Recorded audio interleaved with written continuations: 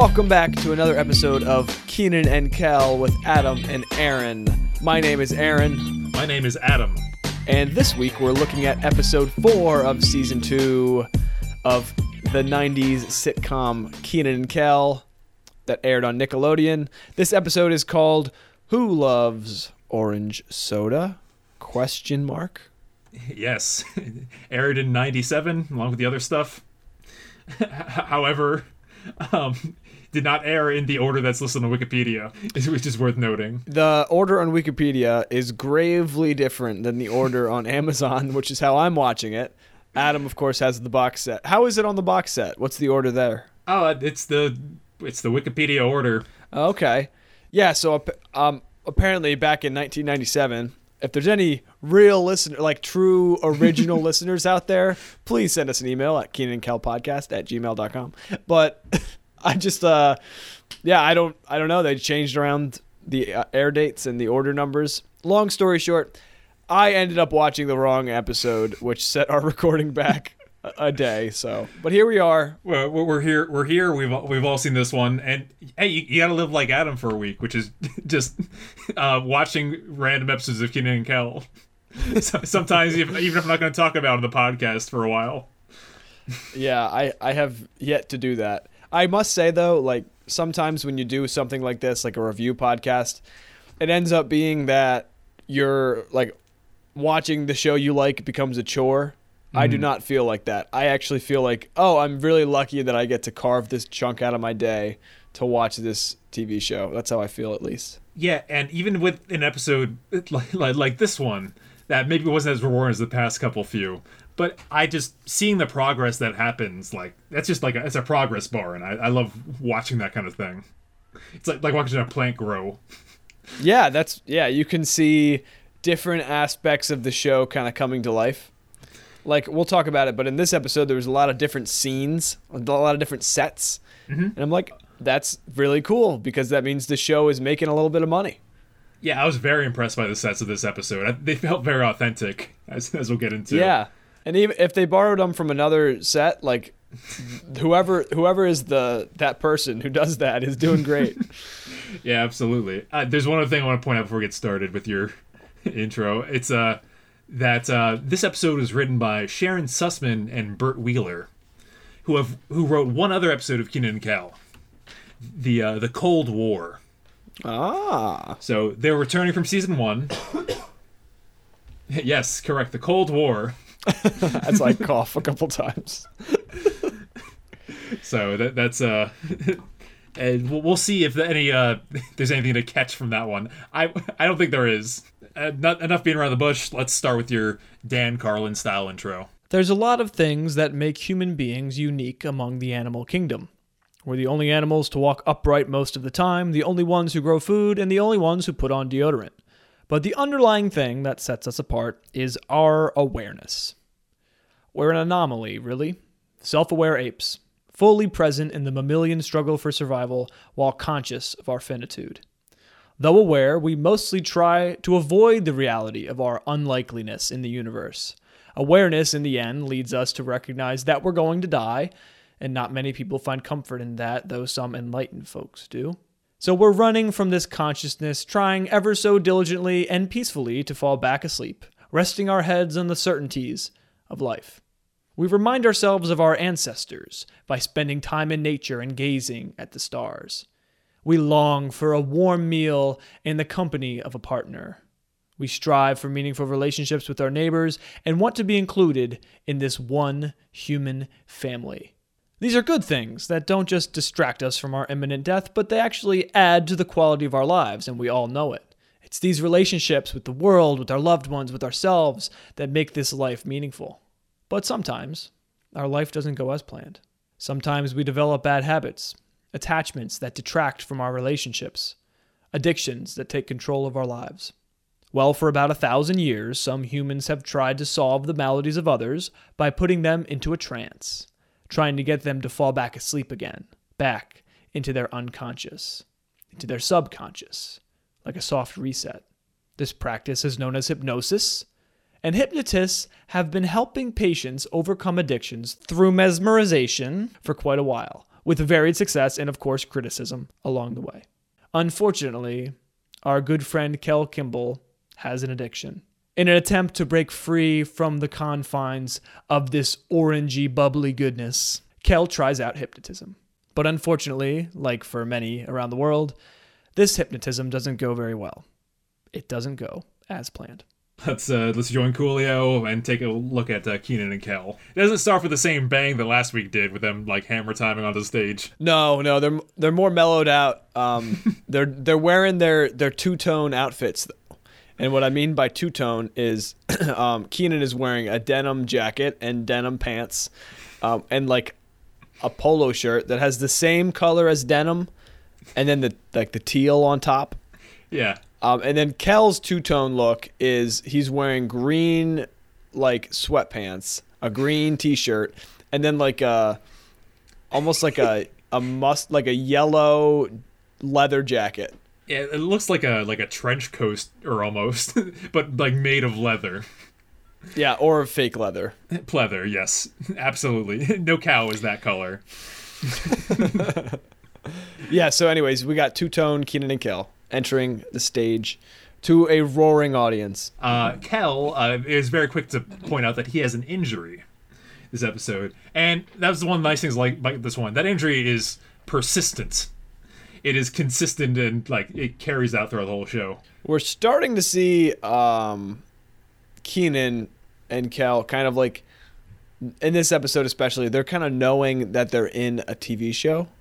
Yeah, there's some meta call-outs. Yeah, there's some meta call-outs, but then there's also this storyline of like Kel's ribs are hurting, as we find out in this intro, and then that carries over into the episode, and Keenan is kind of like, oh well, we're gonna talk about that in a couple minutes, and here we go. We got this weird universe going where Keenan and Kel are both actors and characters at the same time. It's a lot because it's like, all right, does Kel Kimball have the Kel in front of the stage? Is the same reason why he bruised his ribs, that he went bowling and forgot to let go of the ball. Which, if you've ever played Wii Bowling, can definitely happen. Yes. Or if you do let go of the ball in Wii Bowling, it will circle around and Wiimote will hit you in the head. Oh, hey. Because that was uncalled for. I was following all the rules. I had the wrist strap on, and it slipped out of my hand. Yeah, maybe that's when you stopped remembering things. After you. Yeah, maybe I have more concussions than just the one. So Kel's not feeling under the weather because of his ribs, and he has an idea about a replacement Kel. So Kel calls out his new friend, who is he was a great actor. And Murray, his name's Murray, and he's like an 80-year-old man. 80-year-old white man. So who looks nothing like Kel. He's wearing he's like the hat. He's got the hat. Yep. And my first reflex was Murray is not a good actor. But my second reflex is, what if Murray's like an audience poll? Ah. Like they're like, all right, is there like an old man, like a grandpa here that wants to play Kel? That wants to do like the Kel bits. I like that. I like that theory. Yeah, because what he does is very doesn't. So he does Kel's classic 2 catchphrases. Right. First, he explains his emotions to orange soda. Right. Keenan asks, who loves orange soda? And he says, Murphy loves orange soda. Yeah. Is it true? Mm-hmm. I do. Ooh. Although he does his own little Murray thing. He goes, I do, and does this like weird little tiptoe dance. Yep. So, and he also says, heavens yes. So he puts his own little Murray flavor on it. Little Murray flair. Yeah. Yeah. But then, when Keenan's not digging it, he leaves by saying another Murray twist on the line. All right, here I go. So, yeah, that makes me think that, like, all right, if this was in the script, Murray would have done a better job. Right. I think that's kind of That's kind of the angle here. It's like supposed to be a bad actor, and Kel's like, look at him, he's great. Yeah, he's also looks nothing like him. It's a good gag. Keenan, who is like, well, Kel's ribs hurt. He doesn't want to play along. He doesn't want to act. But I might have a solution. Is that what he says? A solution? Yeah, I think we're gonna get your ribs fixed up real nice. Yeah, something like yeah, exactly. Yeah. Keenan. This is like it's like the ultimate like character arc. Like Keenan's playing God here. No, I'm just he's deciding what the episode versus is gonna himself. Be. Yeah, Yeah. Because then he goes into the he soon enters into the doctor's office, our first set, and he has no idea what has brought him there. Yeah, exactly. So we just have this confusing dynamic, but nonetheless, here we are. We're in a doctor's office. This way, nutmeg. That's what he says. Yeah. And Kel says, I'm not a spice. Yeah. Yeah. So the doctor's office, which I want to say, this is my favorite, like, solo Keenan scene of the season so far. Or maybe the whole show. Like, the best comedy bits. Because Kel is removed from this moment, but Keenan does his own jokes. Yep. All by himself. So Keenan is waiting alone in the room, and it's funny. There's just like a skeleton in the background, and like a classic doctor's office, right? Yeah. There's a tray that has all like the tools on it, tools that you would use for surgery, not just a checkup, but it works great for this skit.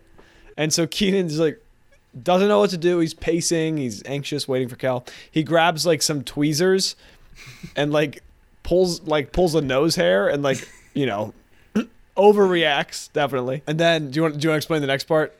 He grabs the knee hammer. Is that the proper name for it? I don't know what the name for that is. Yeah, a rubber hammer. It's that triangle that you hit to test your reflexes. Yep. And without any words, he just kind of sits down, gives it a shot, hits his right knee a couple times. It doesn't seem to be working. Hits his left knee. It works, but too well. His leg goes shooting up and hits the tray off the. And just throws all these metal tools all over the office. I was laughing at that. That was pretty funny. It's a good gag. So yeah, that's Kel has entered, escorted by a nurse who is in true like nurse regalia. I don't think they wear that ever. With the hat and everything. Yeah. Yeah, it's nowadays, like a full costume. It's just scrubs. Yep. Yeah, and yeah, she's definitely. It's like a Halloween nurse. Pretty much, and she has a Halloween like prop shot later. Yeah, we'll get there. We'll get there, but you're absolutely right. Yeah. So, anyways, Kel follows her, and Kel says that he broke his ribs, which she explains that no, they're not broken, probably just bruised. Keenan, after freaking out, says, Kel, you worried me for nothing, and smacks him on his side. But unfortunately, that's his ribs, his bad spot this episode. Yep. So this is the first instance of course, Keenan didn't mean to, like, provoke Kel, but this is the first of many provocative moments of Keenan this episode. His role is the provocateur. Yeah, it's kind of a bad episode for Kel. He kind of gets toyed around a lot by Keenan and the rest of the cast. He's the victim. He's the victim to Keenan's God complex. Yeah. Going really into this. So Kel's doctor comes in. You know what his name is? I missed it. Dr. Goiter. Oh, God. Yeah, they had the joke this episode is that all the professions have like a crazy noun name. So Dr. Goiter. There's a lot of funny names in this episode, if you picked up on that. Yep, so that's the first one.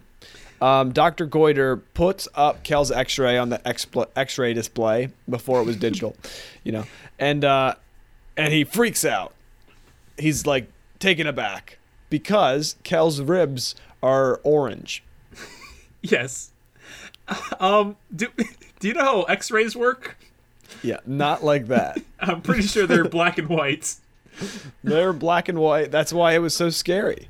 Well, that's just how supernatural Kel's orange soda intake is. It turns X-rays orange. Yeah, it's all over it's just like his left side of the torso, but whatever. I thought that was weird. That wasn't like paint filled in. Like it's just like kind of splattered on there. Yeah, well, they did try to make this look like a realistic orange X-ray. Yeah, for as realistic as I can get. The doctor is taken aback, like you said. It would take a very lot of... How much orange soda would it take to make that happen? 5 gallons a day? Yep, 4 to 5 gallons. To which Kel replies, what's your point? Yeah, exactly. It's clear to Kel that his orange soda consumption is not a problem. To everybody else, it's like, it's pretty remarkable. Yeah, it's very crazy. The scene is about to be over. The nurse enters with the shot, and it looks like a prop, like a really bad prop. How big is that canister? Like a soup can? It's like a candle. Yeah, it's like... Yeah, it's just big, like maybe 3 inches in diameter. It's massive. It's gnarly looking. And then Kel like runs away, broken ribs and all. Well, bruised ribs, I should say. Yeah, just bruised. So we cut to Rigby's. I thought the transitions this episode were really awesome. The transitions were good. What was this one? I do not remember this one. Kel runs out the door, and it's the X-ray that comes in, and then it breaks apart. Yeah. Symbolic. Yes. Of his broken relationship with orange soda right now. Yep. So they enter Rigby's, which I thought this was a nice touch. Rigby's having an orange soda sale. Everything's orange this episode, even Kel's jacket. Yeah. It might be red, but... 2 for $1. 2 orange soda bottles for $1 is the sale. So Keenan is assisting Kel inside, and he helps him lay down on the counter because he's in so much seething pain. Meanwhile, we should say that Kel has like a bandage wrapped around his like midsection. He's got his open shirt too. Yeah, open shirt. Yeah, he's laying down, and Chris walks through the door holding a large box, and he can't really see what's in front of him. Yep, he puts it down on the counter, which causes Kel to freak out, and the box falls and crashes. And Chris exclaims the contents. And what's in the box, Adam? My mango jellies! His mango jellies, yes. On the side, it says Lulu's mango jelly. Which, today, if Lululemon came out with a mango jelly, that would be, like, one of the greatest... That'd be like Elon Musk's not a flamethrower.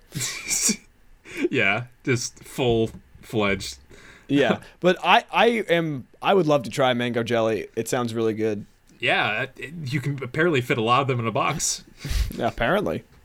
Yeah, Chris also says he does this several times throughout the episode. His new tick for this season: "You broke my jars." Yeah, he talks like a pirate. Yeah, and they point out to him that Keenan says Kel's ribs are bruised. It's like it's a language that they can only. It's the only way they can talk to Chris anymore. It's like that episode of The Office where Kel's trying to talk like he's trying to use less words. He's like, yeah, right. Why use more word when less word do trick? Yeah, so Keenan explains to Chris that Kel's insides are so orange. How orange are they? They're more orange than a Nickelodeon logo. Which is awesome. You think it's awesome? Yeah, I think that line's great because I've watched a lot of Nickelodeon in my day, and that's the only time I've ever heard a show reference the station. Nickelodeon, okay. Yeah, they're allowed to, right? Right. Oh, yeah. Nothing's stopping them, but they... Yeah, so that's I thought that was a very good poll. Yeah. Okay. I have more appreciation for it now. Initially I was like, well, that was like they're trying to be funny, and it's just whatever. I appreciate it. I want to point out something because I'm looking back at this, and the counter of Rigby's is so red, and I think it's like really nice. It's like a really good piece in the set. It kind of it's like bright enough to catch your attention, but it also kind of serves as like a barrier between like the people. Maybe it's like the clerk standing behind the counter and the little kid who comes up and wants to buy candy, and this is almost symbolic of Keenan and Kel's relationship with growing up in adult life. Yeah, I think it has something to do with power, honestly. Yeah. Red's a power color, and the person behind the register has all the power. That's why when they get that's why when Keenan and Kel get are harassed by the clown, they're pulled out in front of the counter, and he goes behind there, demonstrating the shift of power. Shift of power? Yes. If you want to get deep, we gotta talk about the clown episode. Well, anyways, let's table this discussion for next time, and let's talk about the crux of the episode, because I don't want to run out of time. Yeah, no. They pretty soon Keenan and Kel establish a bet, a gentleman's bet about how Kel does not need orange soda in his life, is what he proclaims. Yeah, it becomes a typical conversation that you would have with somebody who's addicted to anything. Like, oh, I can stop drinking orange soda whenever I want. It's like, I could just today I could stop right now, and it's like, okay, stop right now. And he's like, what? No. That's pretty much it. What are the terms of the bet? The loser has to stand on the counter of Rigby's in the middle of the day wearing a lady's nightgown and sing the national anthem. Yes, you have to perform a humiliating task, and the terms are that Kel cannot drink orange soda for 1 week. Yep, and so if Kel wins the bet, then Keenan sings, and if Kel loses, then Kel sings. Correct. So they shake hands, and Keenan recommends they drink to it. He gives him each a bottle of orange soda, to which Kel nearly drinks, but oh no, he's not falling for that one. Yep, and here is the first of Keenan's devious attempts to get Kel to drink orange soda. Yeah, this middle part of the episode, it's very repetitive in the fact that, yeah. Well, let's continue. We cut to dinner time at the Rockmores. This is my favorite scene. It's a great scene. It's my favorite scene. It's pretty amazing. So Roger is pulling steaks out of the oven. First off, the transition is cartoon orange soda being poured, which is, just figured I'd mention that. So he pours 4 steaks out of the oven, and Keenan and Kel walk in at the same time, and Roger says, I only made 4 steaks, Kel. There's not enough for you. Or something like that. Yeah, and Kel replies, oh, good, you can have some of mine. Yeah. Yeah, I just really like that comeback. Keenan also does I believe it's a I Love Lucy reference. Oh, yeah? Because he comes in the door and he says, Lucy, I'm home. As the husband of the show would do. Yep. Does he say Lucy? Yeah, he does. Oh, okay. Oh, nice. Yeah, that's his entrance. But yeah, they are getting drinks for everyone, and Kel is offered orange soda and refuses, which causes panic amongst the Rockmores. Absolute panic. Yep. People are dropping things. Kyra's running to the phone to call 911. Roger's almost has a heart attack. Right. So they explain that they have a bet going on, and no one believes that Kel can hold up to his end of it. Especially not Roger.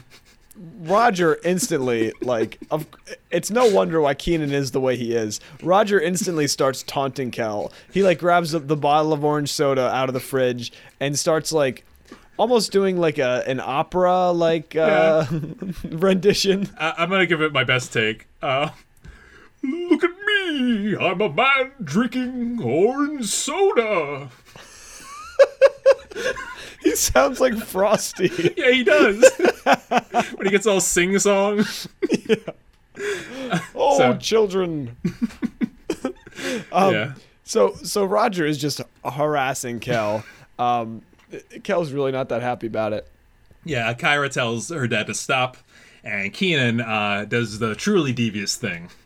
So Keenan grabs the orange soda and says, yeah, we don't want to tempt Kel, so why don't we just pour this orange soda out?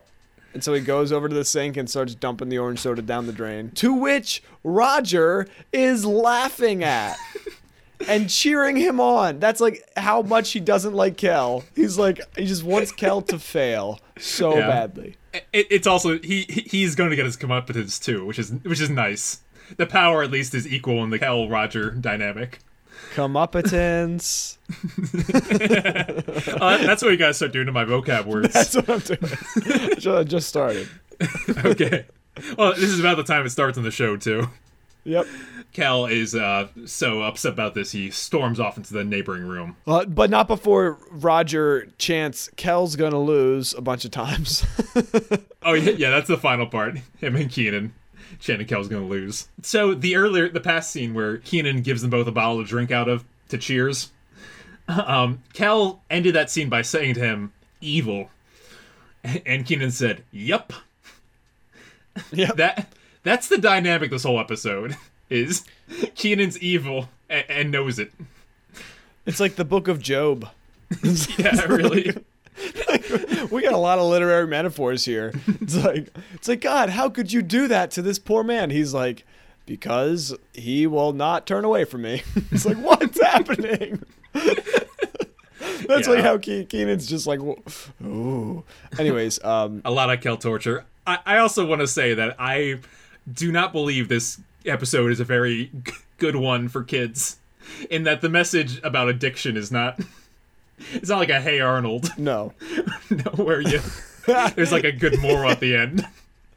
No, No, there is no good moral. I wouldn't say Keenan and Kel is amoral, but this episode definitely is like, hey kids. It's not a good subject matter. No. It doesn't handle it well. Other ones are definitely more moral, but yeah. There's another scene that makes this episode not good for kids. We'll talk about that soon. Sure. Because I have a lot of opinions about that scene. Okay. Continue. Well, Kel goes into the other room. Keenan follows after with a new 2-liter, trying to get him to drink out of it.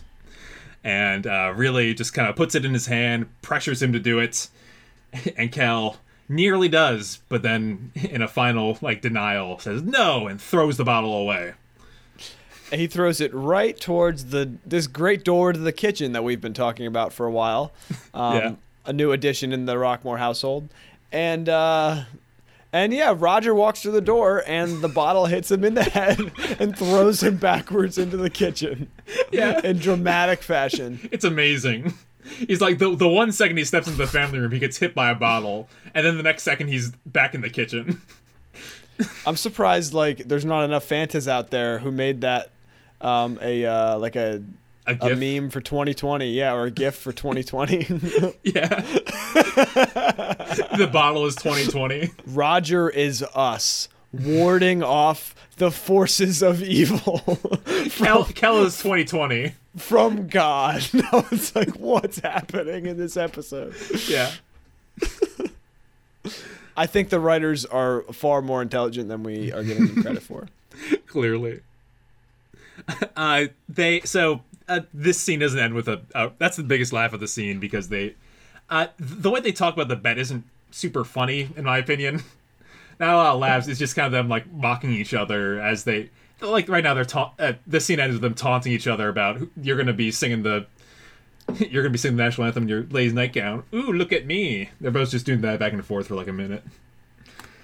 But yeah, it's kind of like a best friends episode. It's like how best friends treat each other, kind of.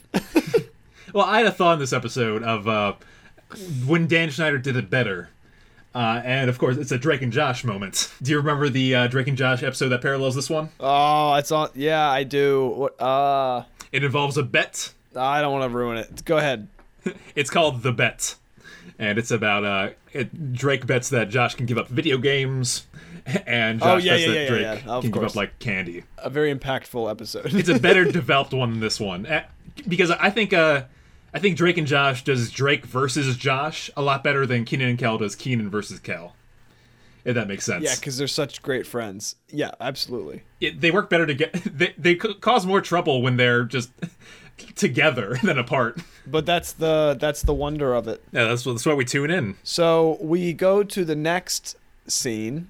Keenan is entering his bedroom, wearing the same style of green and white checkered shirt as he was just wearing, except in pajama form. It's pretty cool. It's long sleeve and like he's got pajama pants too. The transition here is a nightgown, very fitting for this time of day.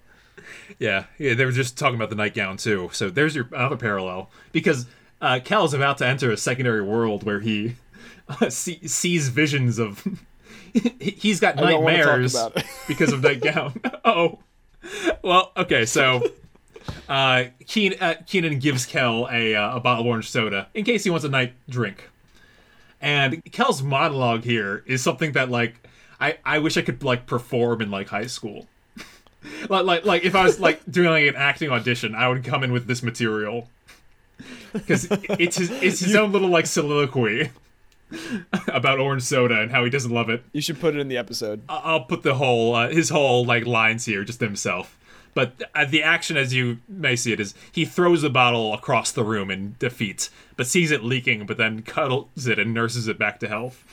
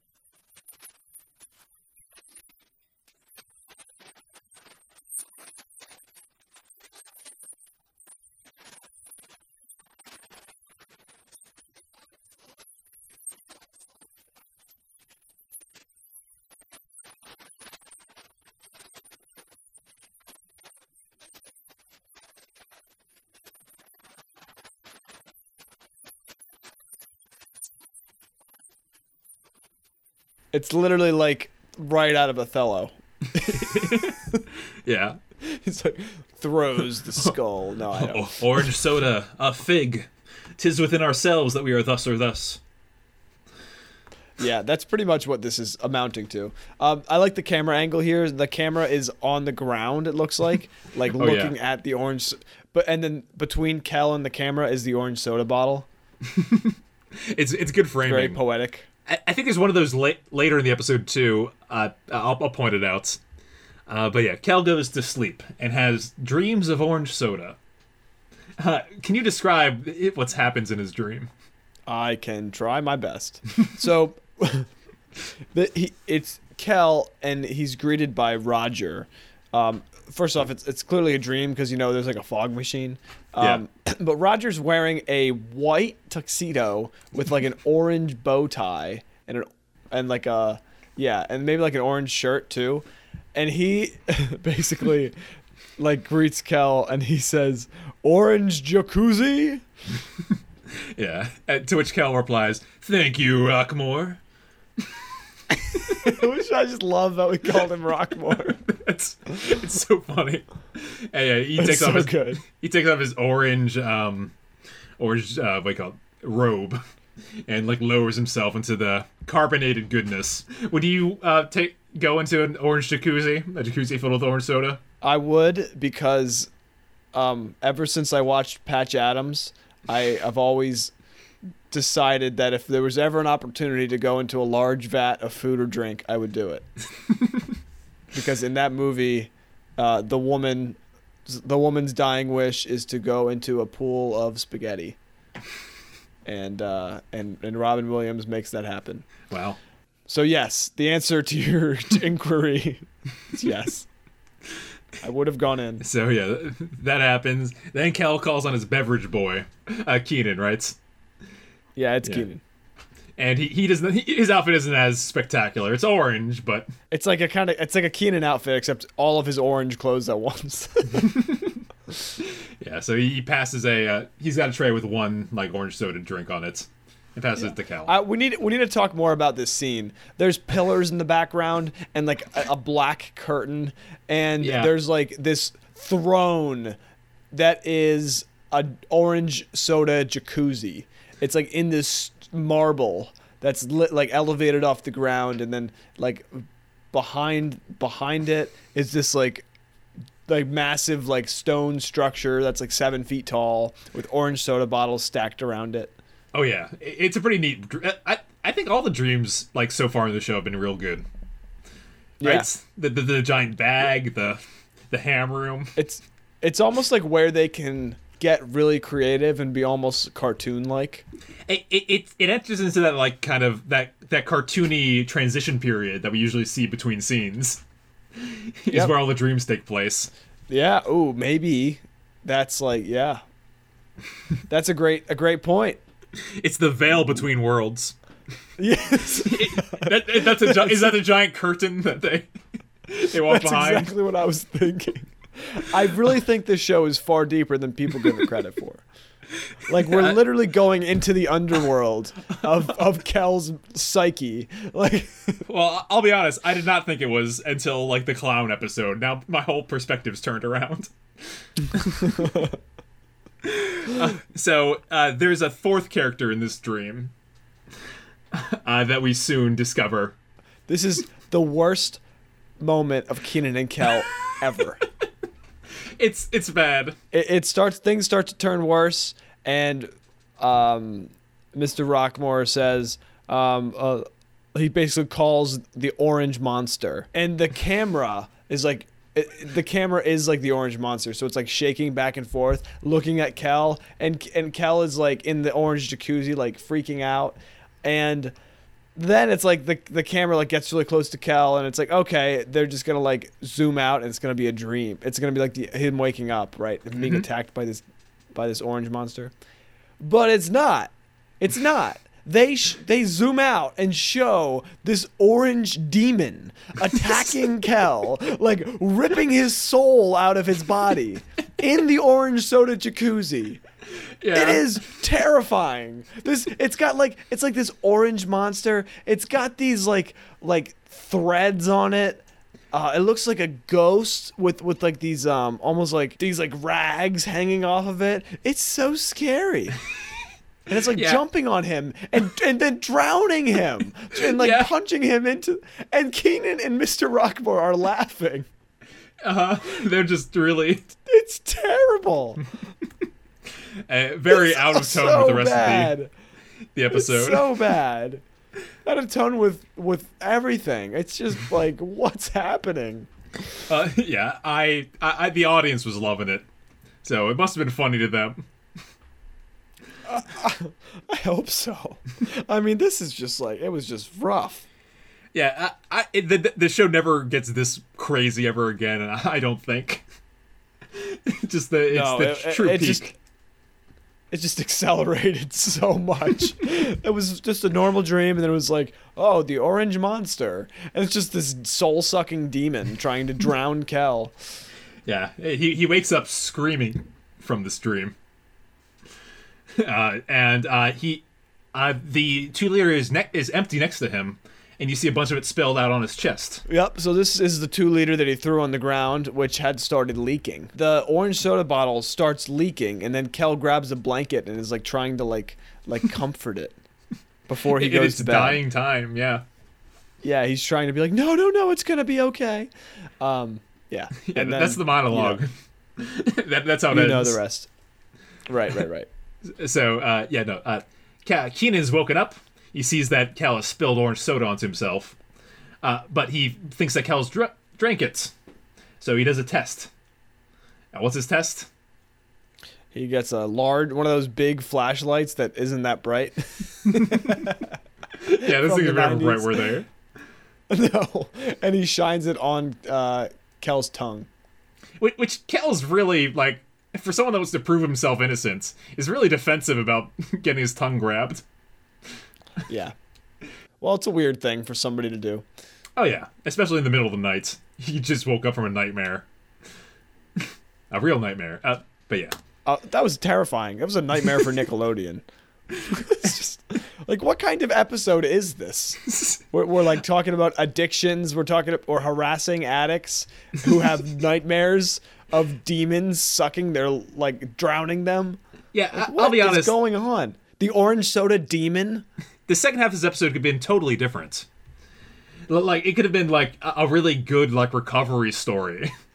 Yeah. They go once again entirely out of left field with it. But to end the scene, Keenan sees that Kel's tongue is not orange. Kel gloats about having survived a day, but he's still got 6 more. Next scene, we go to Rigby's. We've skipped a day or 2 days, and now Keenan is setting up the orange soda display, and it's made known that Kel has been orange soda free for 3 days. And he is extremely twitchy. Yeah, twitchy, withdrawal, all of the things that you would see from somebody who goes cold turkey. Yeah, he's standing there just with a blank stare on his face and just shuddering. Yep. Chris has a lot of sympathy for him. He does, for some odd reason. Yeah, I don't... It's weird, because Chris would probably be the most vindictive if you ask me. Because Kel's orange soda antics have cost him a lot of money. Yeah. Yeah, but maybe it goes back to that Christmas night ride home that Chris offered Kel or whatever. Chris offered Kel a ride home. Yeah. Yep. And ever since then, they're secretly best buds. Maybe secretly. Anyways, we cut back to Kel and he's sucking on an orange. Yeah. And he says, "You're not orange soda," and he launches it. Knocks over a bunch of stuff in the fridge.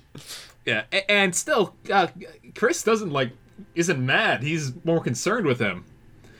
So much so that he gives him some medical advice. He basically suggests that Kel should go see his hypnotist, Dr. Vermin. Yep, that's not one of those funny names. And so Dr. Vermin previously cured Chris of a fear of his. You know what fear that was?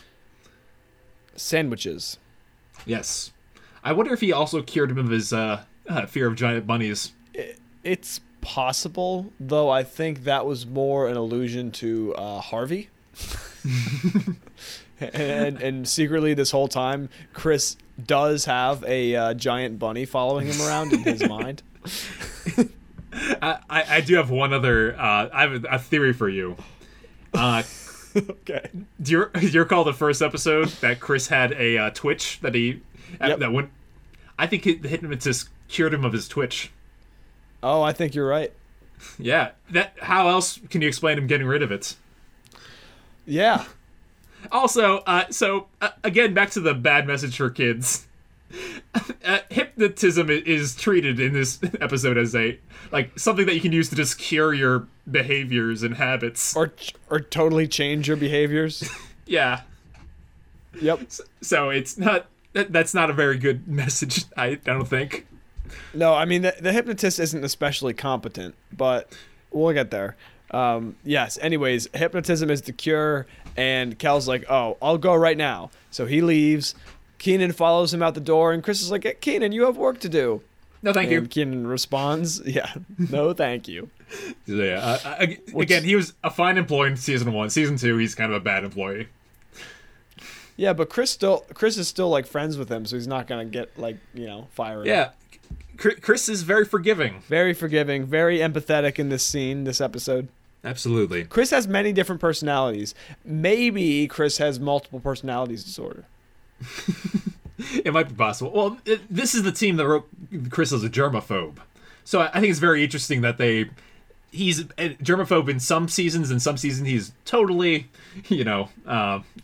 totally likable. There's a lot going on with Chris. I think he might have different personalities, which would explain the giant bunny.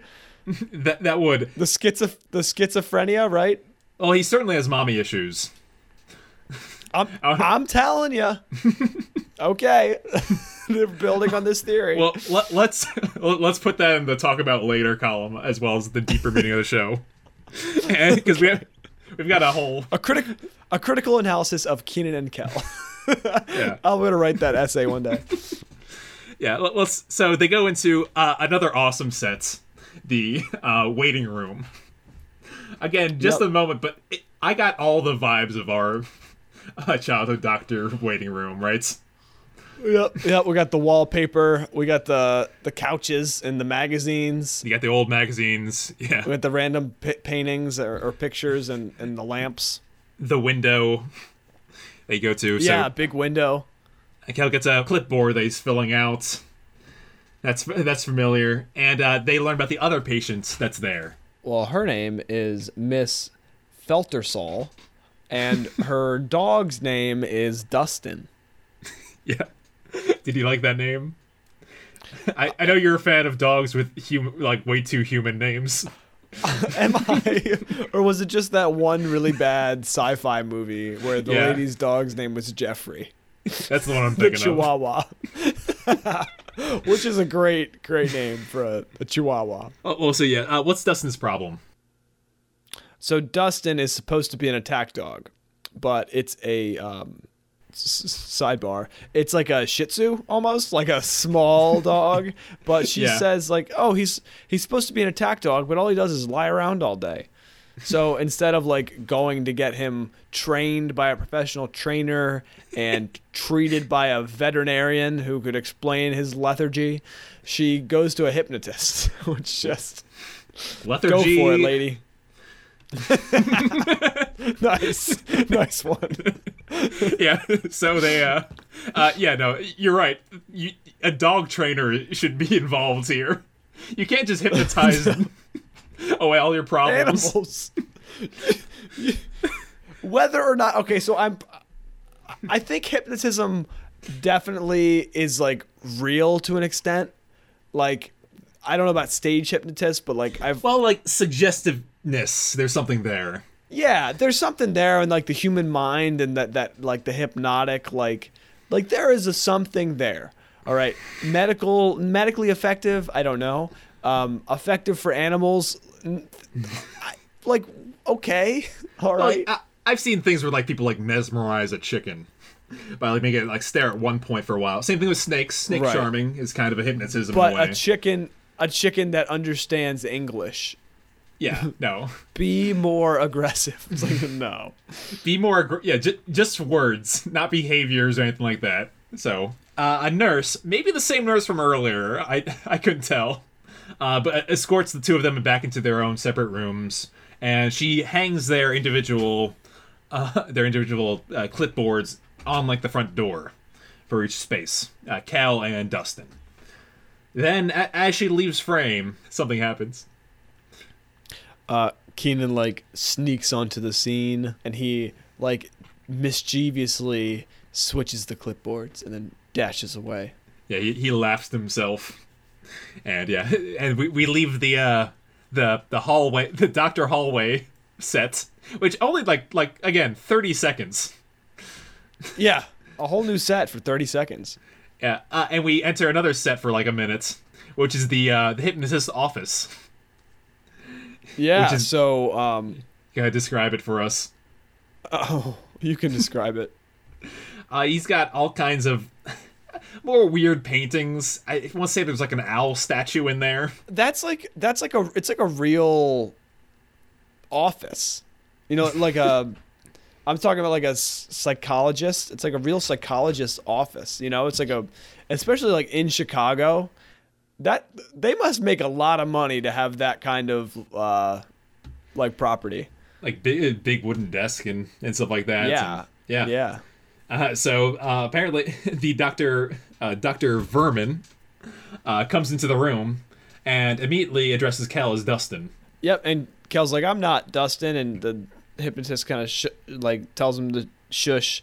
And before, which is bad, just awful. Again, this guy not a real doctor. Any hypnotist is not a real doctor, not like a medical doctor. So I don't know why they have to fill out like forms. I don't know. I'm sure there's some forms involved. I don't want to diss hypnotists out there. If you're a hypnotist, especially if you're a hypnotist from Dansville, Virginia, please continue watching this show. Where all of our listeners are from. What's next? Okay, but before long, he pulls out. Yeah, he pulls out the two staples of the profession, right? He pulls out like a watch and a giant spinning black and white wheel. Yep. Yeah, with like the swirls and yeah. Yeah, he tells Kel his new like trigger phrases for what being more aggressive. Yep. Every time he hears a bell, he will be ferocious, fearless, ferocious. Yeah. I want to say this is would be bad hypnotism for the attack dog, right? Like the attack, there's not going to be a bell to trigger the attack dog. Well, I mean, from what happens in the next scene, every time the phone rings, Yeah, that'd be terrible. a certain individual becomes aggressive. That is not what you want. You want like No. a call word where you say attack. Especially this as specific as this hypnotism is. You don't want like every time your doorbell rings, your dog to go insane Yeah, that's exactly what we're leading up to. and violent. But anyways, so pretty bad hypnotism, pretty unprofessional Dr. Vermin. And Kel gets he gets entranced, Yep. and we have a hypnotic transition to the next scene back at Rigby's. But we're back at Rigby's, and our favorite character, Mrs. Ethel Quagmire, returns, and she asks for 9 jars of mayonnaise, extra chunky. I refuse to believe that the scene is canonically after the last Ethel Quagmire in the lottery. I have to imagine the lottery is her like final moment because that's her last scene in the show. This is Right. her last episode. Right. So she becomes a millionaire, but this clearly happened before then. She was just a regular patron getting chunky mayonnaise. Yep. Who needed change for $1. As Chris and Keenan head to the back of the store, Kel gets that change for her. Out of that classic cash register, known for one thing. The bell. The ding. Ba-ding! The cash register bell turns Kel into a feral state. Kel chases, he gets down on all fours and chases Miss Quagmire around the store in a terrifying manner. The phone rings, which snaps him out of it. And he's just acting normal. He has not realized anything has changed, and Ethel Quagmire is absolutely terrified and wants to leave. Yeah, so Keenan and Chris come back with their 9 jars of mayonnaise for her. Keenan's carrying 1, Chris is carrying 8, which is just kind of funny. And she, That's a fun gag. and they're like, "Here's your mayonnaise," and she's like, "I don't want your mayonnaise, you crazy people," or something like that. She leaves in a huff. So they think it's weird, and they bring the mayonnaise to the back. Again, Keenan only carrying 1, Chris 8. In walks a This is a fun bit, I thought. a young band from Brimfield Elementary with their band. I got Grimfield. Okay, one of those elementary with their band instructor their bus broke down, so she's asking if she can use their phone To call a cab, yeah. Kel is out here, and he has a really great interaction with the kid. It's my favorite moment of the episode. Yep. So the kid is holding a trumpet, Yeah. And Kel says, you play the trumpet? and he's like, "No, I use it to make toast." That's not how he says it. Okay, go He ahead. says, "No, I just use this to make toast." Yeah, he's like a classic, like a child who is like given a line to say, and he's like, "Okay, how do I say it?" He probably had like 8 takes, but it was funny. He goes around the other kids' instruments, and one of them has a triangle. Gives it a ding, and that sets Kel off again. Back in aggressive mode, he starts chasing all the kids around and the band instructor, and they are freaking out. I want to say something about Kel's rampage through the store.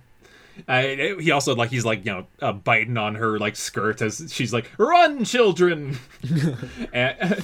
But for the 3rd episode in a row, Kel destroys that stand in the middle of it's bottles of orange soda this time, but he circles around and crashes into it, sending display everywhere. It's almost like there wasn't a display there, and then they put one in so that it could get knocked over all the time. Yeah, well, clearly they're not used to one being there, so they just constantly are bumping into it. It's possible. Yeah, Kel leaps through it, causes a big mess, and the phone rings, which snaps him out of it, and they soon discover that, well, they discover that the phone will do it, but most importantly, Keenan has caught on that he is behaving like a dog, and he lays a trap. What's the trap? So he basically makes Kel into a dog, and then he puts orange soda into a dog bowl and puts it on the counter, and Kel jumps up and starts drinking it. Starts lapping up like a dog. Instantly losing the bet. Yes. The phone rings a couple more times, and they realize that, well, Chris answers it, and he shouts, "Call back later!" Yep. The earlier phone that rang, Keenan answered. I just want to say that he explained that Rigby's closes at 8. He did say that. Which we learned in the lottery episode. Yep. Very good continuity. Yes. But, yeah, no. Chris is flabbergasted at Kel's transformations. And he says, "You just turned into a big crazed dog." But crazed. Yeah. So he doesn't remember what's been happening. And Keenan explains his ruse. And basically what happens from here is they're like, well, I got tricked. And Keenan's like, yeah, but you lost.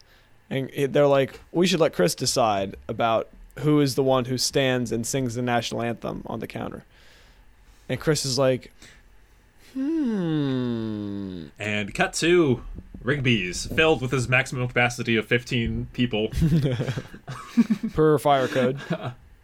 Per fire code, everyone's standing and looking at Keenan and Kel in robes on the counter. That red counter. The red counter. So it's a divide of power, and if you're standing on top of it, then you have no power left. You're powerless.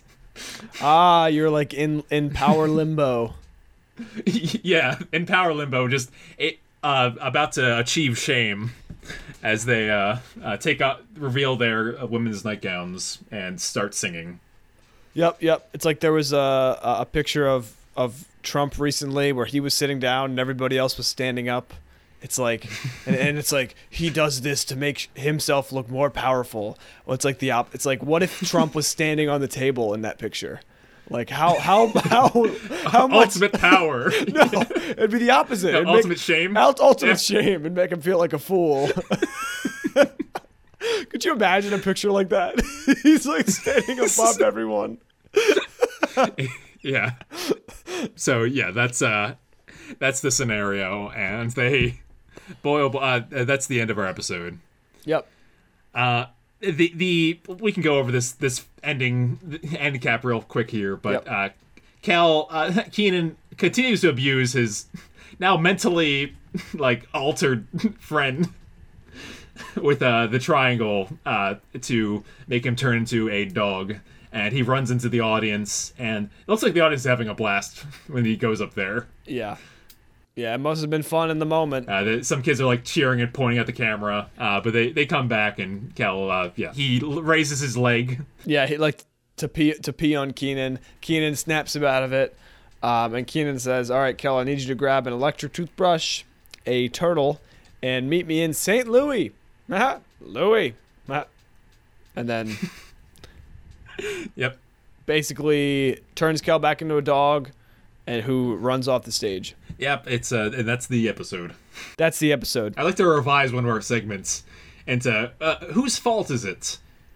Into do you think that both of them deserve to sing the national anthem? No. I think Keenan should. Keenan abused somebody who has an addiction this entire episode, teasing them, taunting them, and making them feel bad about using a substance to their pleasure. That is... It ultimately making them cave. It is Keenan's fault.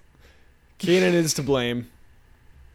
Yeah, absolutely. This episode's all Keenan's fault. So that's sorted out. And... Yeah, a bunch of some damage done to Rigby's, some orange soda bottles destroyed, some drank, and I want to say that this is a episode was very mean to Kel, and I feel bad about that. Yeah. As do I. Anything else you want? Any other final thoughts about this episode on your end? Yeah, it kind of fell apart at the end, as some episodes do. I thought the dog gag was pretty, dumb, honestly. It just didn't really do it for me. I do appreciate these episodes more, when we talk about them. So the episode isn't as bad as I initially thought, but it's still probably not going to have a high rating for me. Yeah, this is one that it definitely worsened over time, because I remember watching this as a kid. I remember showing this to people later when I had the DVDs. Now when I look back, I don't think it's a very good spirited episode. I think it's too mean to Kel, it again, this would be a great opportunity to explore his addiction and his orange soda fixation. And we kind of don't do that. We instead do a goofy, bad hypnotism plot. Yep. So, not super great for me, but okay, let's talk about, before we get into our ratings, let's look at the big ones. So on IMDb, this episode is given a 7.2, ranked 47 out of 63. That's pretty low. Not very low, but low. Yeah. Out of 10 bottles of orange soda, how many would you give to Who Loves Orange Soda? I would give it a 6. I see the potential for a 7, but I don't want to give it a 7 because I think I was left a little unsatisfied at this episode. It did a lot of things right, but I think I'm good with 6. Yeah, 6 is going to be the same for me. I was looking through my other ratings, and it's Safe and Sorry is a 5. It's not that bad. It's more in line with the pilot and so that's what I thought. 6. You were about to say in the line of Keenan. Average. You were about to say it. You were about to say in the line of Keenan, and I'm glad you didn't. I've learned my lesson. I'm going to lower that to a 3. We didn't love Who Loves Orange Soda, but maybe the next week's episode will do us a little better. How do you think this episode stacks up against the Cold War, the other Sharon and Burt episode?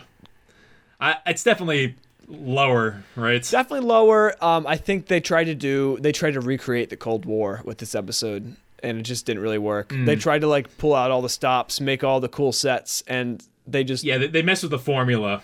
They changed the formula. Yeah, there wasn't enough Keenan and Kel improv, that slapstick stuff that we love when they're just having a good time in the episode and cracking up. Wasn't enough of that for me. Next episode, haven't got time for the paint. We have our dream team of Kevin, Heath, and Dan Schneider directing this episode, which was released in November 8th of 1997. This title is so long. Look at that. It's 6 words. Yep. It's a full sentence. And it still is trying to be witty. So join us next week when we get into the painting episode. Until next time, Fantas. Here it goes. Thank you for listening. You can send us an email at KeenanCalPodcast@gmail.com or leave us a voicemail at anchor.fm/KeenanCalPodcast. You can find us on Twitter, Instagram, TikTok, all at KeenanCalPodcast.